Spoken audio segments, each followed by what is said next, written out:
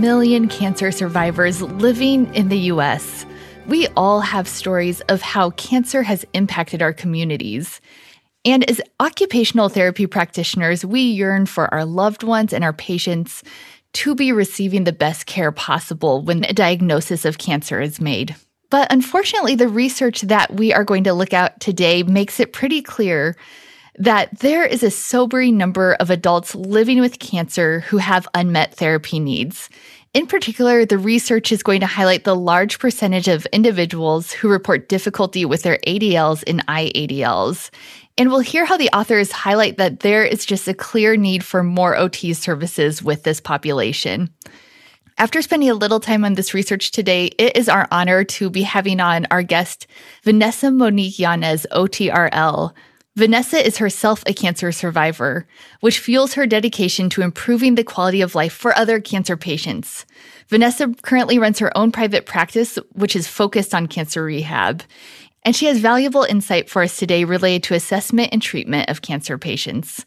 So let's dive in. Welcome to the OT Potential Podcast, where we review new and influential OT research and then invite on an expert guest to help us pull out actionable takeaways that you can implement in your practice starting today. Welcome to the podcast. I'm your host, Sarah Lyon, OTRL. And before we dive into our topic of OT for adults with cancer, I wanted to let you know that this podcast may qualify as continuing education for you. You are probably listening to this podcast on a free podcast platform.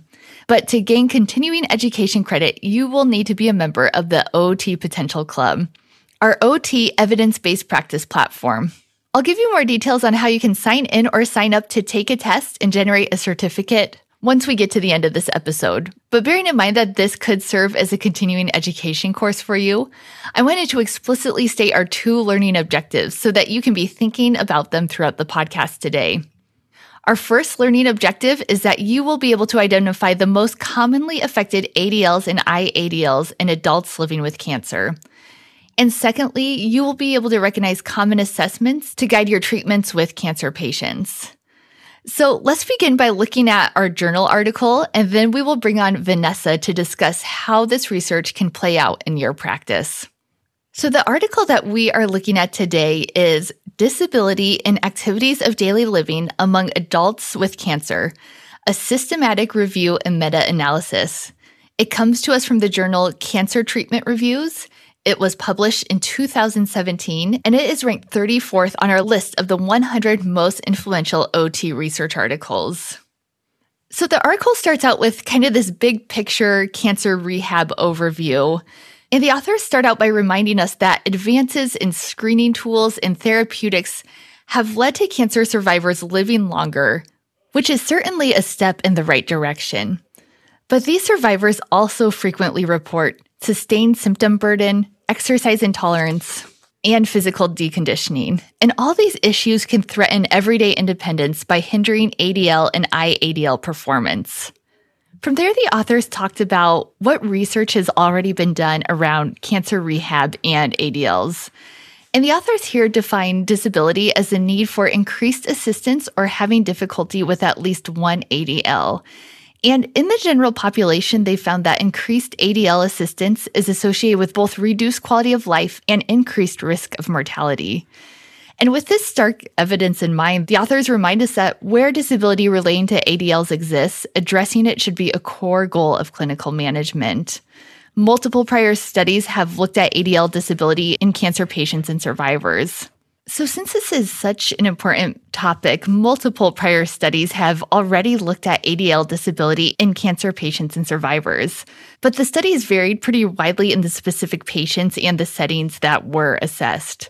And until this paper, no one had systematically reviewed the evidence around ADL-related disability in adults living with cancer, which leads us to our research question and why this paper was written. The authors undertook this systematic review to determine the prevalence of ADL disability in adults living with cancer and to describe the most commonly affected basic ADLs and instrumental ADLs within this group.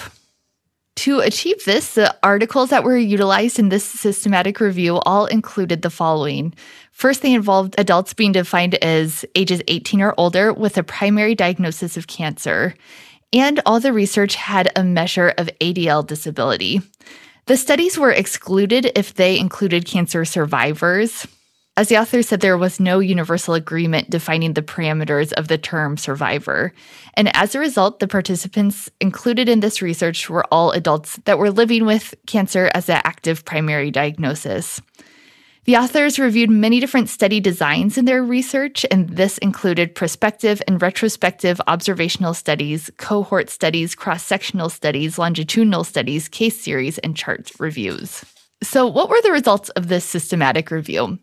There were 43 studies included in this review, which when added together involved 19,246 patients. 18 of the studies related to basic ADL disability and had their results pooled for a meta-analysis, and 15 studies were related to instrumental IADLs, and these results were also pooled. The assessments should look pretty familiar to you as an occupational therapist. And some of the most common ones that they used were the 36-item short-form health survey, the functional independence measure, the Karnofsky performance scale, the CATS ADL, and the lot and instrumental activities of daily living scale. When the data was pooled, the mean prevalence of disability related to basic ADLs was 30%, and the mean prevalence of disability related to IADLs was 55%. So about a third of the adults living with cancer were having some sort of disability with their ADLs, and over half reported some level of disability with their IADLs. Among the 8 ADLs that were assessed, disability-related to personal hygiene was the most common, followed by walking, transfers, and bathing. And among the 8 IDLs that were assessed, disability-related to housework was the most common, followed by shopping and transportation. So what did the authors discuss and conclude from this research? Most importantly for us as OTs, the authors asserted that the findings from this research highlight the substantial need for rehab services that, quote, focus on maintaining functional independence and underscore an important role for professionals skilled in occupational assessment and therapy, end quote.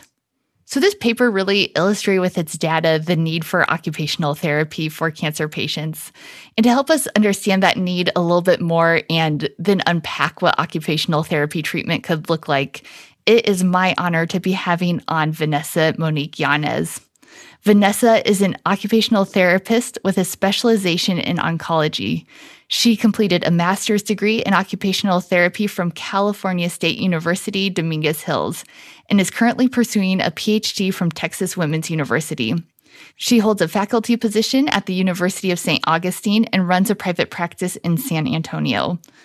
Vanessa is dedicated to developing clinical programs to expand the role of occupational therapy in the emerging area of oncology and is a frequent presenter at state and national conferences. As a cancer survivor, Vanessa understands the challenges of a cancer diagnosis, which fuels her dedication to improving the quality of life of other survivors. Her clinical practice and research are focused on hematological cancers, stem cell transplants, as well as mental health, sexuality, and theory-driven practice within oncology. So without further ado, it is my honor to have on Vanessa. Welcome to the podcast, Vanessa. It's so great to have you here today. Hi, Sarah. Thank you so much for having me. I'm really excited to be here and to be talking about cancer care.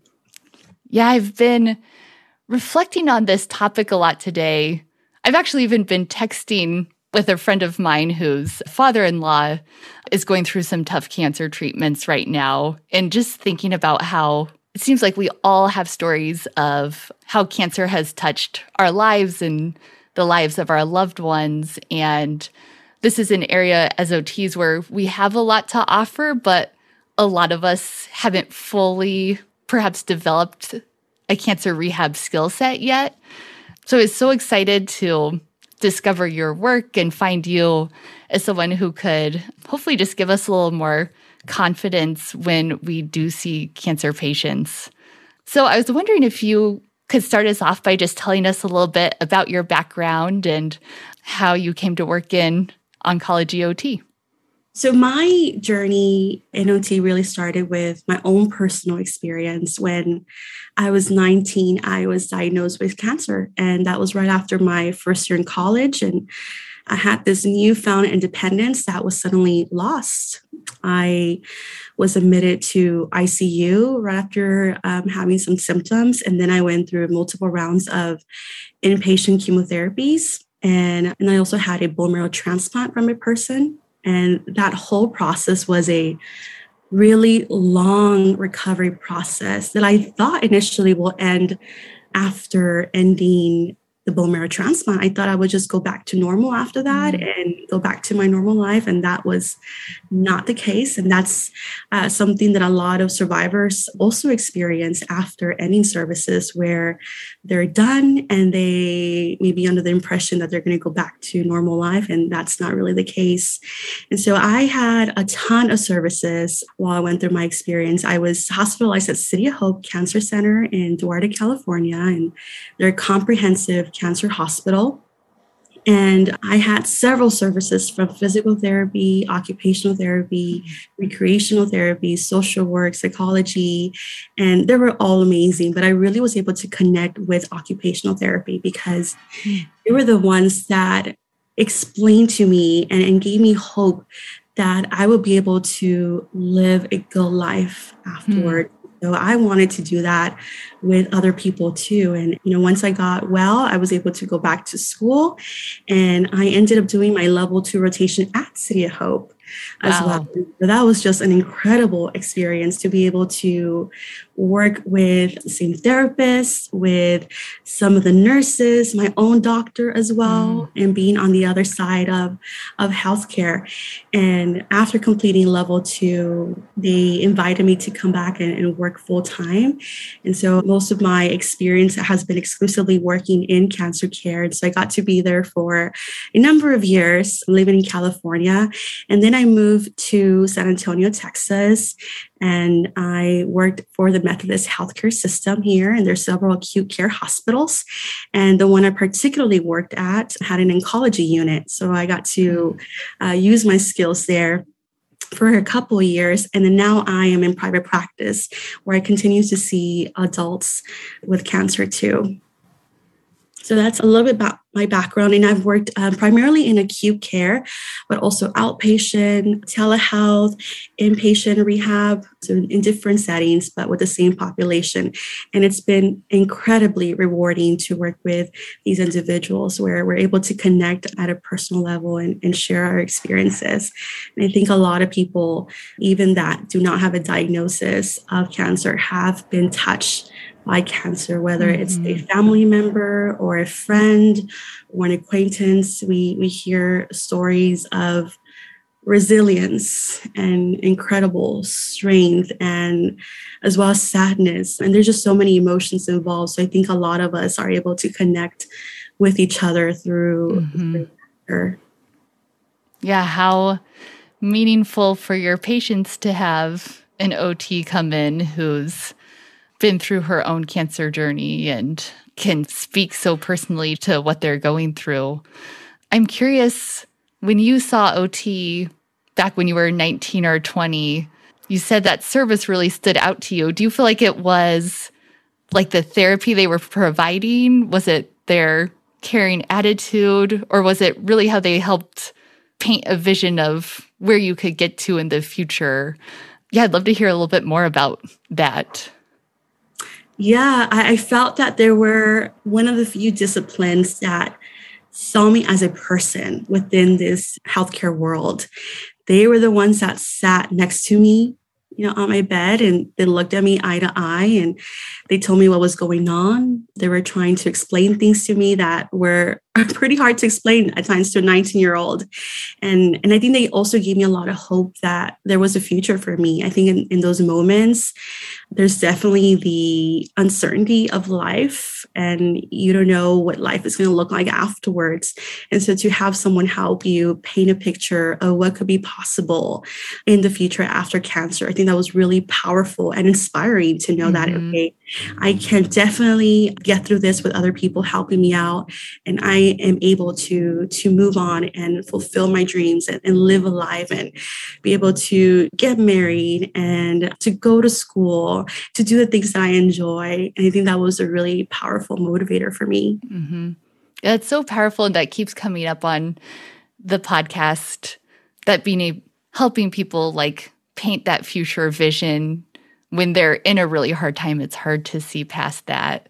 And I hear that, and I'm like, that's a skill set that all OTs can bring to all of our patients. You don't have to be a cancer rehab expert to sit with someone and listen to them and help them just like think through the next stages. Like we all have that skill set, and it's so needed. And I think sometimes we forget that in our day-to-day practice, how unique that is in the medical system, that we're one of the few disciplines to walk through the door that can take the time to sit down and really understand the individual like that. Yeah, it's so true. I think a lot of us have experienced different types of pain, whether it's cancer, non-cancer pain, whether maybe it would have been through delivery of a child or pain of a chronic issue. I think we've all been through similar emotions. And so we can connect with a lot of patients through that. Well, I definitely today want to hear more just about the particulars of the cancer care that you provide in your practice. But to kind of jumpstart us, I wanted to talk a little bit about the article that we reviewed. This was actually the second article that I've reviewed in the club that was like this, where they did this systematic review and found all these unmet needs for cancer patients. And in the previous article I had looked at, they had also surveyed to see how many of those unmet needs were being met by therapy professionals, and it was only 9% of the need. So the need is huge. What were your takeaways from this article? Did it align with what you see in cancer care? Definitely. The results were that about half to one-third or one-third to one-half of these individuals were experiencing difficulty with self-care and instrumental activities of daily living. And that's really what we see in practice as well. A lot of individuals being left with impairments and difficulty performing everyday activities. So I was not surprised to see this really large number. And I also feel that a lot of individuals are aware of it too. A lot of survivors know that they're having these limitations, but they don't know of the services that are out there that can help them. In oncology, it's still a struggle. Like, we're still having to educate doctors and nurses exactly what we do. And it's still frustrating where they refer to us as the upper body people. Yes. But I really try to take that opportunity to educate them, say, that is something we do, but that's a little part of everything we're able to do, and then jumpstart the conversation. So I think there's still a lot of work to be done, but this article is really testament of the large need that these individuals have after undergoing cancer treatment, that there's still a lot of deficits, occupational deprivation, limitations, not just for themselves, but even those around them are having a hard time, such as caregivers and family and friends and their children too. Mm-hmm. Yeah, when I read this article, it reminded me of when I was working in an outpatient clinic, and I would probably only get a referral of a cancer patient like once a year. And I would always get really nervous because I would feel sometimes like ill-equipped to meet their needs because I always thought of them as being really specific. But this article made me stop and think, like, with the difficulties with ADLs and IADLs, that's really our bread and butter as OTs, and something that we should feel confident jumping in and helping with. But I guess one of the questions I did have for you is, do you think for OTs to start jumping into this area more that we need to start with specialty training, or what's like the starting point for seeing more cancer patients? That's a really good question. I think that the core of OT services, that skill set that we have from school, which is helping and facilitating occupational adaptation, that's the same in whichever setting we work in, whichever population we work in. We have that skill set that's really powerful. That is a lot of what we do. So we know about activity analysis. We know about taking a comprehensive approach to being client-centered. So all of that is very much applicable to oncology. I do feel that it is also important to have some background information about the setting too, in combination to your experience. But I think that a lot of people have already a lot to bring in into oncology. So it doesn't take a whole lot more training to see clients with cancer care. But I would say that, trying to have an understanding of the context of oncology. So what does that mean for patients? What are their experiences? What are common diagnoses? What are some of the common symptoms, the limitations that we frequently see, their prognosis? So I think it is important to have an understanding about cancer and then tying that to your experience as a clinician and using all that skill set that we already have training in already. Mm-hmm. In your clinic, are those some of the most common unmet needs that you're seeing are related to those ADLs and IADLs, or do you feel like you spend more time with more specialty treatments? It depends within the population in oncology. I think we do see more of the ADLs, IADLs, limitations with those that are going through surgery, where it's pretty obvious that right after surgery, they're experiencing difficulty getting up, functional transfers, getting up to the sink, taking a shower. And then there's precautions at times in place that also need to be considered too. But again, it's the same thing that we do our bread and butter. So with some populations, a lot of what I would do is ADLs and IADLs. But then there's other populations, like let's say for those that have blood cancer that are coming in for chemotherapy or like a bone marrow transplant or radiation, where they also have difficulty with self-care, but there's other issues going on too. So they might be experiencing problems with the energy level, experiencing cancer-related fatigue. They might be having chemo brain, so those cognitive changes. They might be having issues with the way they see themselves, so body image concerns and their appearance drastically changing at times too. So it could be a combination of many things. And it does feel at times like there's so many issues going on, but it's not just self-care, getting up and transferring. It can feel like this like sewer or like this monster to tackle. Like, where do I even start? Yeah. Like, so many things to go on. And I think when I first started, that was really how I felt. I'm like, there's like 15 things to tackle. Like, where do I start in all of this? And then I was really reminded of just taking that client-centered approach and asking them, like, where do you want to start? So these are the issues that we've been talking about, and maybe they're already part of a assessment. And I frequently use a COPM. So that's a really great way to also prioritize some of the problems. But really, just having the conversation with patients and saying, like, what is the most important thing to you? Where do you want to start in this therapy process? And a lot of them already know, like they will tell you, this is where I want to go. And the surprising thing is that it's not necessarily always ADLs. Like I've had patients where they tell me, Vanessa, I have my mom who will be able to help me in the shower and she's going to cook for me. But I'm a grad school student. And my issue right now is trying to focus and complete activities so I can finish my homework and complete my degree. So this is where I want to work in right now. So let's start with cognition, and then maybe towards the end, we'll finish with ADLs. So I'm always surprised by that, of how things are reprioritized for patients. But I think that's the beauty of OT, that we're able to see that and be centered. Yeah.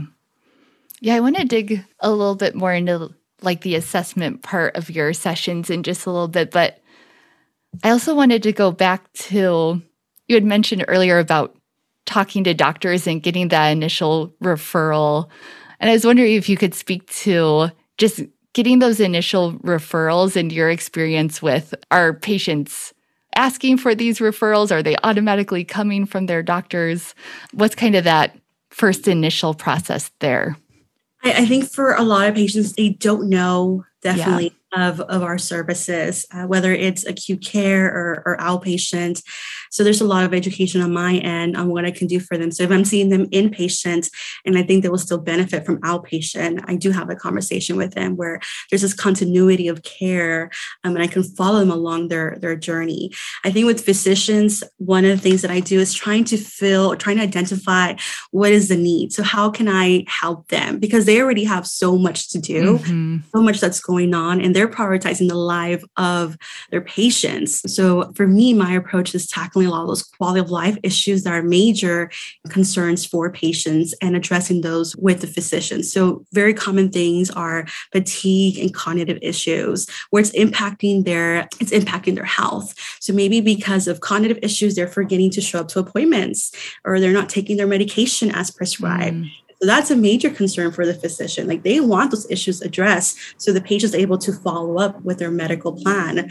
Same thing with fatigue. If they're having a hard time, getting things done, then that's a major issue. And we know that there's a correlation between functional limitations and mortality. So if someone is not doing well functionally, they're at higher risk of mortality. So for a physician, that's really important to know.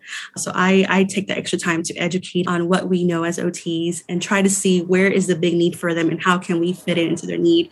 And then there's other things that I'm able to address once I have that referral. So once I know, okay, that for them, that fatigue, ADLs, IADLs are important, cognition, then I can work on other things that I also believe are really much important, like body image, sexual functioning, emotional distress, mental health. But I already have that order, and we can work in that with the patient. And then I'll follow with the doctor and say, hey, you know what? We did work on ADLs. They're doing a lot better. But we also worked on mental health. This is what we've been doing. And the patient is reporting that they're feeling better. They're more satisfied. They're coping better as well.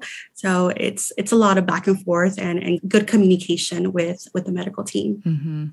Yeah, I definitely think back on that outpatient clinic that I mentioned earlier, and that I wasn't seeing that many cancer patients. That was definitely a failure on my part to be communicating with our physicians more, that was a population that I could have been serving.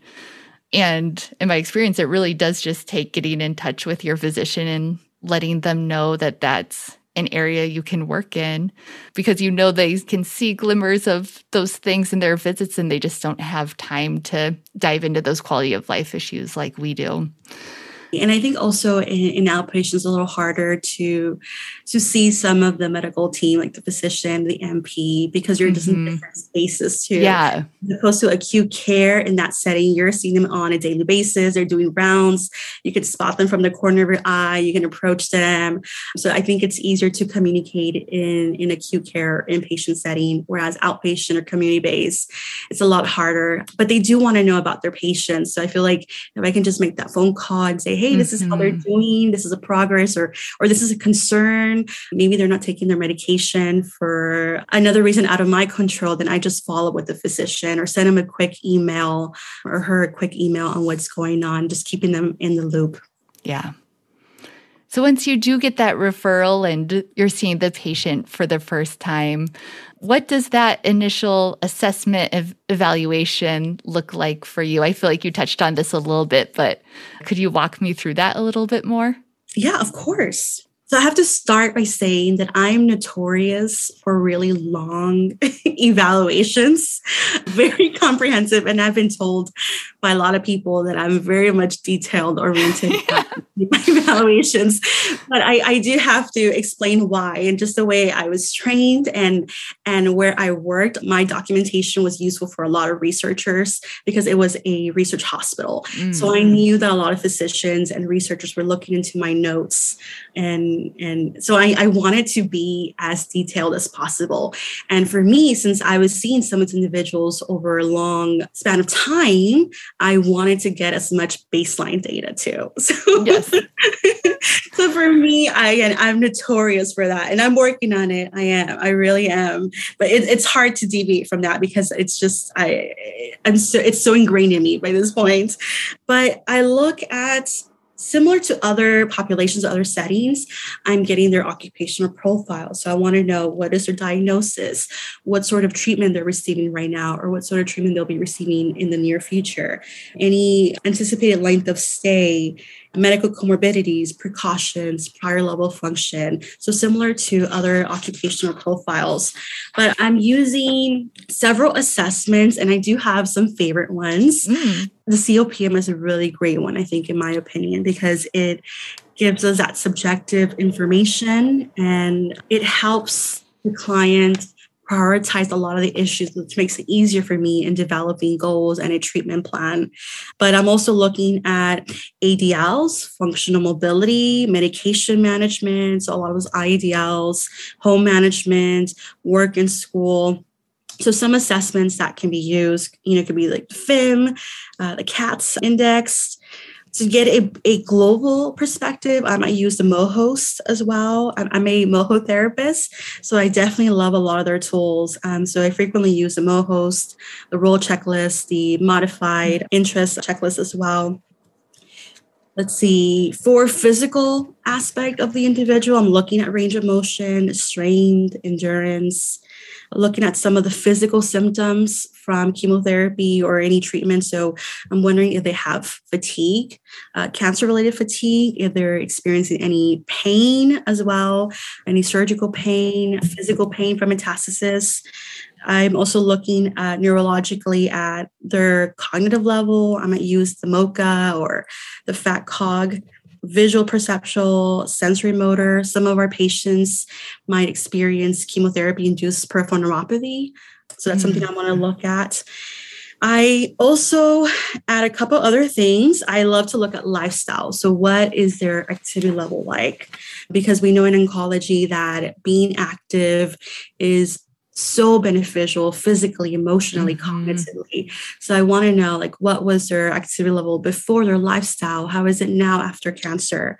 What is their diet like? What are they eating? How often are they eating? What sort of quality foods are they incorporating? Their sleep. Sleep can be another major issue, aside from even cancer, just being in a hospital stay and so many noises and people checking in for vitals, all of that can really affect sleep. And a lot of these symptoms are impacting each other. So if someone's not getting a good quality sleep, that could impact their fatigue level, that can impact their mood. So I'm seeing the relationship between all of these. But towards the end of my eval, I leave the more personal questions towards the end. So for me, that is typically related to mental health, body image, and sexual functioning. So I want to know if there's any psychiatric history. What is their current distress level? What sort of support system do they have? Is it a good supportive system? Do they have any potential caregivers as well in place? Because if they're requiring help with ADLs, then we're going to have to identify some individuals. And then if they're going through a bone marrow transplant, for example, we definitely want a full-time caregiver for them when they're going home. I'm asking questions about how they perceive their body, what sort of changes, loss of hair, hyperpigmentation of the skin, and how is that affecting their ability to go out, to go back to work, or to go grocery shopping if they're self-aware of these issues too. Do you have a standardized assessment for that? Or do you just ask about, how do you phrase that? Yeah. So it's really interesting. And I love asking these questions. And this is one of the areas that I'm really interested in as a clinician and a researcher. It depends on the setting. So if I'm in an acute care setting and I have limited time, I might just do screeners and just these questions like, hey, can you tell me more about how you feel in your body? What sort of changes have you been experiencing? Has cancer impacted your intimate life, your relationship with your partner? So I keep those questions very much open-ended, and then they could just fill in the rest. Outpatient, I do tend to use assessments for those. There is one, trying to remember the name of it, Pavlovich, that's her name. She's published her work And she was at AOTA as well, where she talked about this questionnaire that she developed. So it's a Pavlovich sexuality questionnaire. And I really like that because it's simple, it's straight to the point. And with a lot of these topics, I think if someone's uncomfortable with asking these questions, it might be noticeable too if you're trying to sort of beat around the bush. Yeah. And with that approach, patients might feel uncomfortable to responding to it. So I'm pretty straightforward with my questions too. And I like the way this questionnaire is set up to be as well. But the Pavlovich sexuality questionnaire will have, it will define sexuality for the person. It will have them rate their self-esteem. Let's see. And it asks about how have any recent changes in your life affected the way you view your body? How is currently your intimate relationships? So it's pretty straightforward and to the point. And I think for outpatient, this is a really great assessment to use. And I've received orders exclusively just for sexual functioning. Just to do this. Like I've had doctors put an order just for that. And then throughout the interview and that first evaluation, sometimes we pull other things as well. So they might be going through mental health concerns or other things associated with body image and sexuality that we can tackle as OTs. But this is something that at City of Hope, we were trying to really establish this program of sexuality. And so a lot of physicians were aware of it, and they were giving us these referrals exclusively for sexuality. Yeah, I love your eval because they sound so in-depth and comprehensive. I had just a couple more questions about them, actually. Are you having them pause to fill out any of these self-reports, or are you asking all the questions yourself during the eval? I'm asking the questions. Yeah. And I think part of that's because I want them to feel that I'm comfortable addressing this. Yep. And that I'm open for them to say anything they want. And there's times where there's some surprising things too. Yeah. And unexpected things too, where in my mind, I'm like, whoa, like she just went there. He just went there. Yeah. So I'm thinking back at times. There's a few times, and it took a while. I think for a lot of people, when you get started, it could feel uncomfortable. So I did practice a lot, and I just made it a habit as well of asking. And I think just even screeners is a really great way to get started with very intimate and personal questions. It's just saying, hey, can you tell me more about how cancer has affected your relationship or your sex life? And, believe it or not, I've had the majority of patients open up. I can only think of one or two out of thousands of patients that have said, I don't want to talk about this, but they are open to education later down the road. So it's literally one or two patients out of hundreds and thousands potentially of patients that I've been seeing for in general. Where I have these screeners. So most people do want to talk about it because there are a lot of side effects that could be impacting relationships, communication, their sex life. So it's a topic that people are interested in. And we know as OTs that intimacy is really associated with relationships. And when someone is going through cancer, they need a good social support system. And so that is correlated with intimacy, relationships, and their sex life. So it's something that I make a habit of always screening for. Yeah. Another question that popped to my mind as you're asking about so many different areas, are there specific things that you'll encounter that you automatically refer out for, or you're like, oh, I need to loop in another team member because you could potentially be seeing someone with so many different needs? What are those things for you? And what could they be for other OTs that don't have the same level of experience that you have? Oh, definitely. Definitely. And that's almost after every single session or eval. I feel like I'm doing a lot of coordinator services because I know that as an OT, there's a lot to tackle. And we know from research that the multidisciplinary approach is the best approach to patient care. So for me, it is important to bring other disciplines and to be mindful of my scope of practice. So let's say for sexuality, if I know there's any trauma involved, definitely bring in psychology and social work. If there's any discord between a couple, I also bring in social work. And at City of Hope, they have really good services for couples. They have couples therapy in a group setting and an individual setting too. So just roping in all of these services, inpatient and also outpatient too. So I bring in psych, social work, psychiatry. There's times where, it's also very difficult for parents to talk to children about what's going on, especially if they're away from home for months. So there's another service for children, and I'm trying to remember the name, Child Life Services. Child services, or any other supportive services. So it might be palliative, supportive care. So I do feel that at times I can spend a great time trying to reach and coordinate all of these services and putting in those orders and then notifying the physician too and letting them know, like, it's a really complex situation and we do need all hands on deck for this client to really try to be as comprehensive. So I'm really a big believer in bringing in everyone and having that communication where I can check in and say, hey, how did the eval go? This is why I put in the order. This is what the client said. And I felt it was really important for you to know and just going back and forth there. Yeah.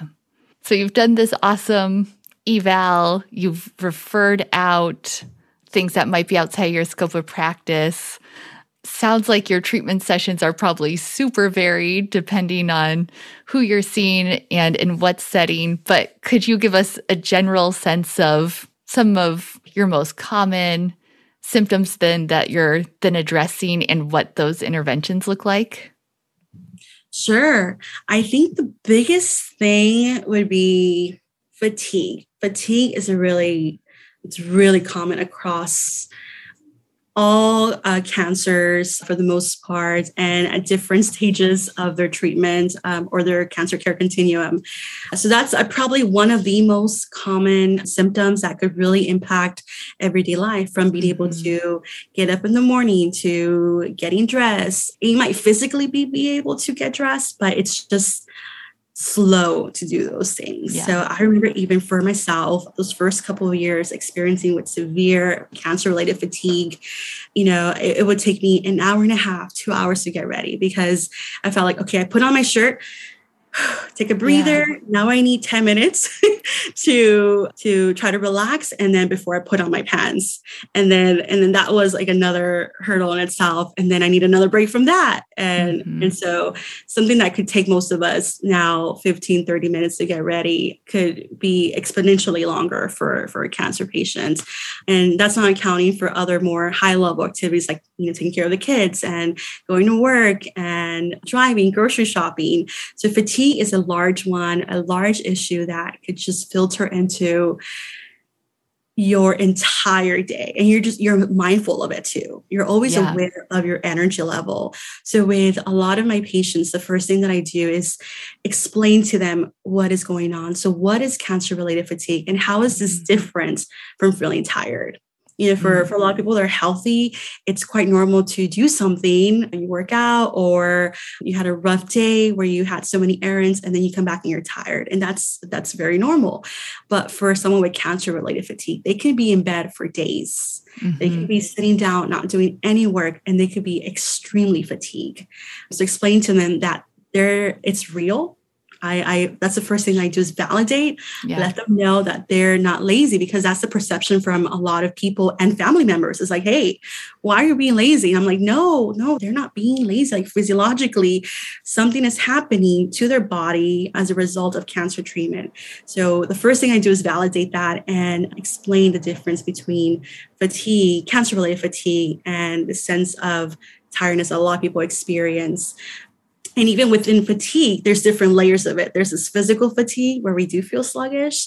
And then there's the emotional fatigue where we're just exhausted emotionally. Sometimes we can't hold long conversations with people. And then there's this cognitive fatigue as well, where your brain is just zapped. You're like, I can't focus anymore, or I'm having a hard time paying attention to this conversation or multitasking. So having to break it down for patients and then going through a lot of the potential things that could be helpful, whether it's increasing activity, energy conservation, relaxation, sleeping better. So we'll diving into those lifestyle factors as well. So I try to first review a lot of the possible interventions and then see where they want to start. Because for some people, they might be like, you know what, I it's not a good time to change my eating habits. Right now, that might take a lot of work, or, I'm not quite ready to start an activity program this next week. But maybe let's talk about relaxation techniques. Like, what can I do to help me cope with fatigue in itself, and then that emotional component of fatigue? So there's times where they want to start small, and that's okay. And I still continue with the education of, okay, this is really helpful. Good. Let's move on to the next thing. And activity is a big one. And I stay away from the word exercise because a lot of people hate that word. Yeah. So I never say exercise, even though the research, it all says exercise. Yeah. But I'm like, most people do not like that. So I definitely use activity. So I'm like, let's find something that you like that moves your body. Like, what about dancing? What about playing what's it called? Not mini golf. Like table tennis? Like when you just hit the ball, like when you're playing golf, and then you try to hit into the hole. Like putt-putt? Yes. I'm like, what can we do? Let's find something that we can get you up and moving a little bit, whether it's just stepping outside your room and going to the lobby and sitting there, or let's dance, or let's come up with a routine together. So I've had a lot of dance sessions. Interventions. I think that's something that a lot of people like to do. Or, hey, like, let's get you to play with your grandchildren. Like, they're going to come and visit soon. So what can you do that could be fun for both of you, that we're still mindful and you're safe, but you're moving around? So making those plans with them and setting goals where they can be a little bit more active, and then we'll just move from there. Yeah. Do you feel like most of the time you're like talking through a plan that then they'll carry out later, or are you actively doing those things in your session? It depends on the patient. I've had some really great patients that they are self-accountable, that they're like, okay, let's go over it once. Let's set our goals. And normally I use SMART goals. So let's set our goals, and then I'll do them, and then I'll come back to you, and then we'll see what worked and what didn't work. So it's a lot of troubleshooting afterwards. And then you have other patients that they do want to go through it. And so I do try to take the time to try to figure out what is the best approach to whatever goal they want to do, and guide them step by step. So some people need their hands to be held the whole time, and then others are like, just, I'm independent, I'm going to do it, I'll come back and let you know how it goes. So I think it really depends on the patient, and trying to figure out what is the best approach with them. So it really depends. Mm-hmm. Yeah, I feel like that covers fatigue and multiple other areas. But are there other common interventions that you do too? Yeah, I would say if I am with the surgical patients, it is a lot of ADL, self-care, instrumental activities of daily living. So medication management, home management, cooking a meal, taking care of their children. If they're more high level, more high functioning, it could be fatigue. Pain is another one as well. And I really love addressing pain because there's so many approaches as well for pain management. And I've spent like 10 sessions easily on just addressing pain outpatient, 10 hours. And I think it's very fun just to have those sort of back and forth interactions with patients and seeing what works and what doesn't work. Because a lot of what we do as OT is trial and error. Yeah. Like, not everything is going to go down perfectly or ideally how we have it in our head. So it does require continuously problem solving and being okay with things not going as planned or potentially failing. We just try again and we do it differently. So I say fatigue, pain, cognition. I've also been doing groups, and I love groups. Awesome. I love groups because a lot of what they're experiencing is validated and normalized in that setting, and they develop or are able to build connections with other people that are going through the same thing. One of my most favorite groups has been a sexuality group with only men. And that just happened. Yeah. it happened to be that way, where like everybody that was available to come to the group were only males over 50. And me, and it was another occupational therapist, Dr. Lynn Kim at City of Hope, and myself, we went in and we're, two girls in our 30s with all of these men. There was about 8 men, like over 50. We're like, oh, I wonder how this is going to go. Like, how is this going to play out after all? But it ended up being one of the best sessions where everyone opened up and they were vulnerable, and it was emotional and it was powerful, and they connected at such a deep and personal level. And I'm like, afterwards, I'm like, I can't believe that just happened. Like, it just breaks all these stereotypes. And so that was just a reminder to never make assumptions about patients and what could be their priorities or what they want to work on, because, just seeing the interactions between all of these men, it was just an amazing and powerful experience. I love how you're kind of putting yourself out there as a therapist and being vulnerable and willing to follow where the patient goes and, engage in these sensitive topics and see how the patient responds. I'm hearing about your sessions and they just sound so awesome. But I'm also wondering in the back of my mind about reimbursement, if you've ever had any difficulty getting reimbursed for the kind of work you do? Because it all feels very OT, but also feels a little different than what a lot of us get used to in our standard care. Like, I've never done 10 sessions just focused on pain. Can you speak to that reimbursement part of it a little bit? Yeah, it's surprising that I think even up to this point in my career, I've never had any issues with reimbursement. We always get reimbursed for all our services. I think what I found helpful is making sure that everything we do is tied to occupations, to what we do, to the core of OT. So whatever goal that we're setting, it's tied to self-care or IDLs or therapeutic activities. So those codes that we commonly use, 97-535 for self-care. That's a big one that I use. So if I'm able to tie anything to self-care, let's say sexuality, sex is an ADL. So I just include that under that code. The other code, therapeutic activities, 97-530 is another one. For cognition, 97-127. So I just make sure that everything we do, it's tied to occupation. So if it's cognition, specifically, how are we addressing cognition and how is that tied to occupation? So it might be being able to take their medication appropriately, on time, the right dose. It might be working on meal preparation or home management tasks. Yeah, I feel like I haven't had any issues to this point.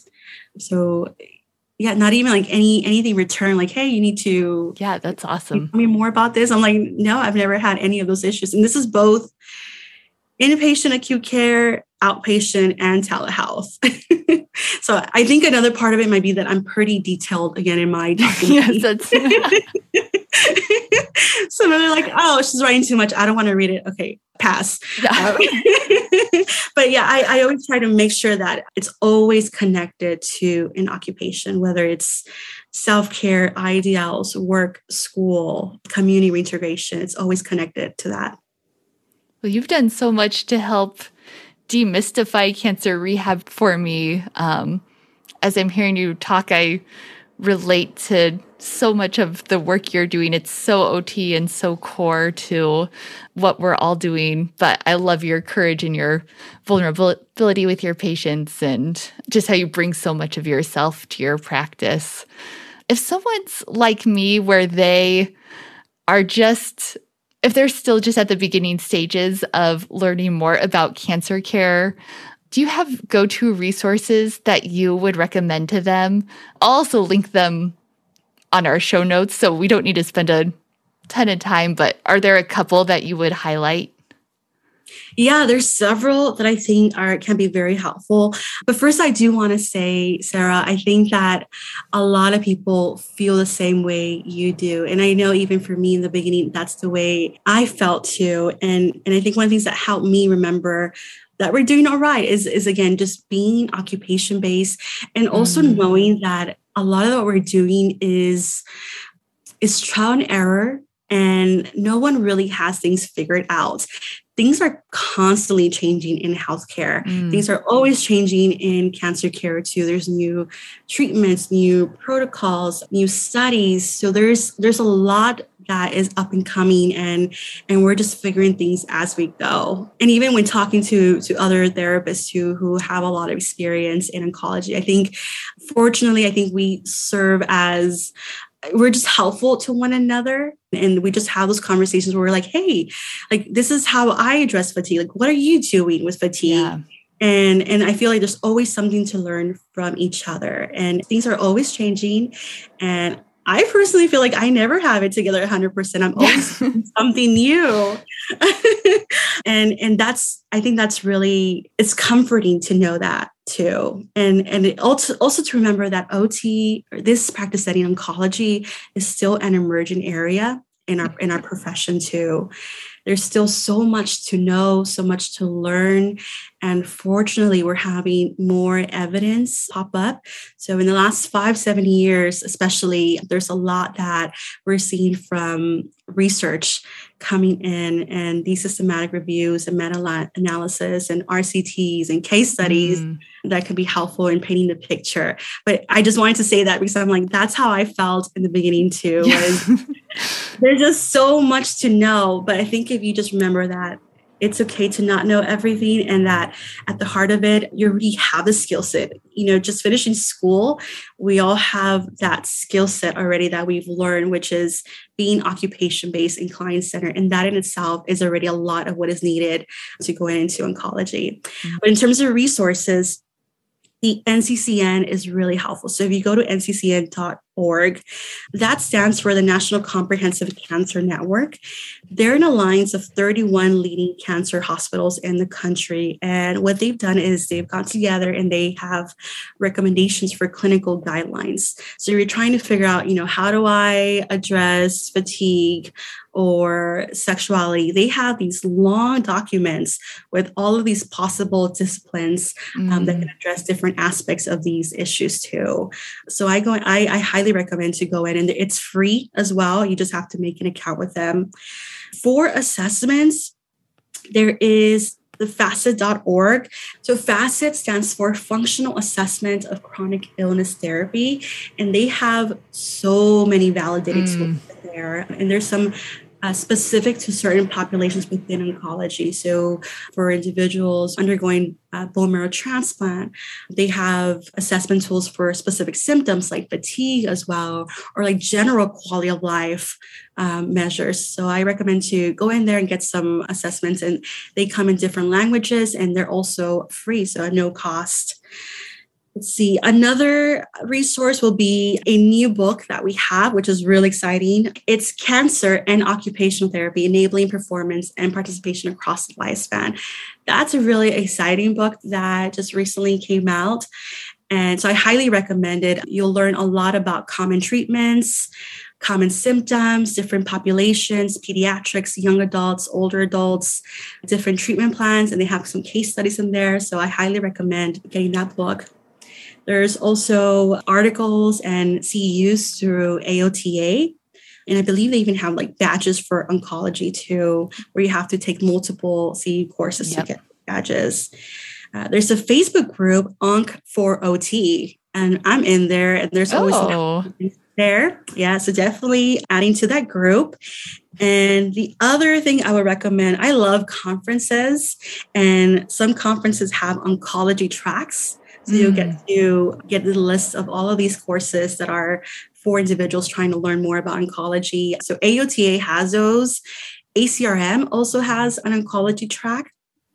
So there might be some other ones that you might attend. So I would check in and see if they offer those specialized tracks. Yeah, it just makes me so excited for our profession to know how many resources are out there and how that's such a growing library. And that there's, from my perspective, it just seems like there's more and more therapists focusing on this area. And I'm just so thankful for that because, like we said at the beginning, we just know anecdotally just from our lives how huge this need is. So I'm so thankful for the work that you're doing and the work of all your colleagues in this oncology world who are really pushing us forward in this area. It's an exciting time, and we know from statistics that there's a very large number of cancer survivors.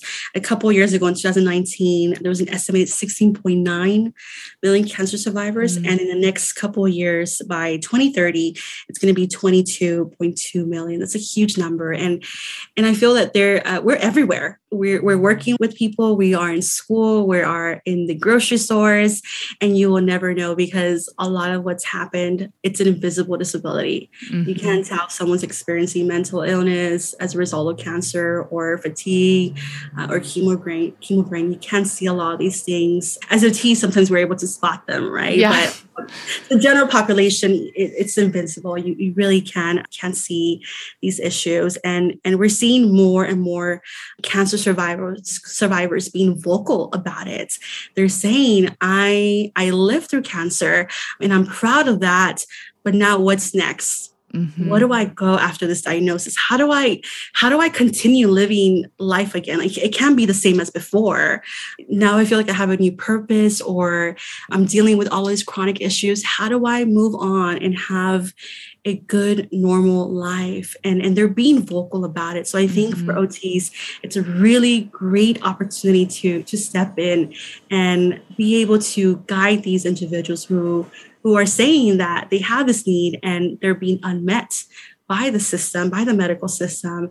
And I think at whatever level, whether it's in a hospital or in a community or at a small clinic where there's multiple comorbidities and one of them is cancer, or it's someone that we're just seeing exclusively for cancer, I mean, we can really see them at every stage of their cancer care continuum. So there's so much that we can do. And I think it's very powerful that we're able to give them hope. And I think that's where my personal experience is just tied to all of this too, where I'm like, that's what an OT did for me, gave me hope for the future. And so I'm hoping that I see more and more therapists addressing cancer-related issues with our patients in any setting. Yeah, I'm so thankful for you sharing with us your personal journey and just about the care that you provide. We're getting really close to the end of our time today, but I did want to save some time for our rapid fire questions, just as kind of a last way to get to know you, Vanessa. So I'll ask a question and then you can just say the first thing that pops to your mind. What is the first sentence that you usually say to your patients? Oh, it's a good one. Well, besides like introducing OT and what we do, I just ask, like, you know, how has cancer impacted your life? And I really do a lot of validation in the first part of our initial visit. I feel like that just helps us connect and build trust in that therapeutic relationship. So it's a lot of validation going on. And what's usually the last thing that you say at the end of a session? Oh, I typically say you're not alone. There's a lot of people that care, want to help you, and that are going to be with you in this process. I feel like giving them reassurance and letting them know that it takes a village and there's a lot of us that are going to be there for them. And what's your favorite assessment to do? That one's hard. COPM and several MOHO assessments. It's hard to choose. It's hard to choose. And what's your favorite OT intervention? I love doing mental health interventions, helping people cope with cancer. Yeah. Is there something that you've read recently that has inspired your OT practice?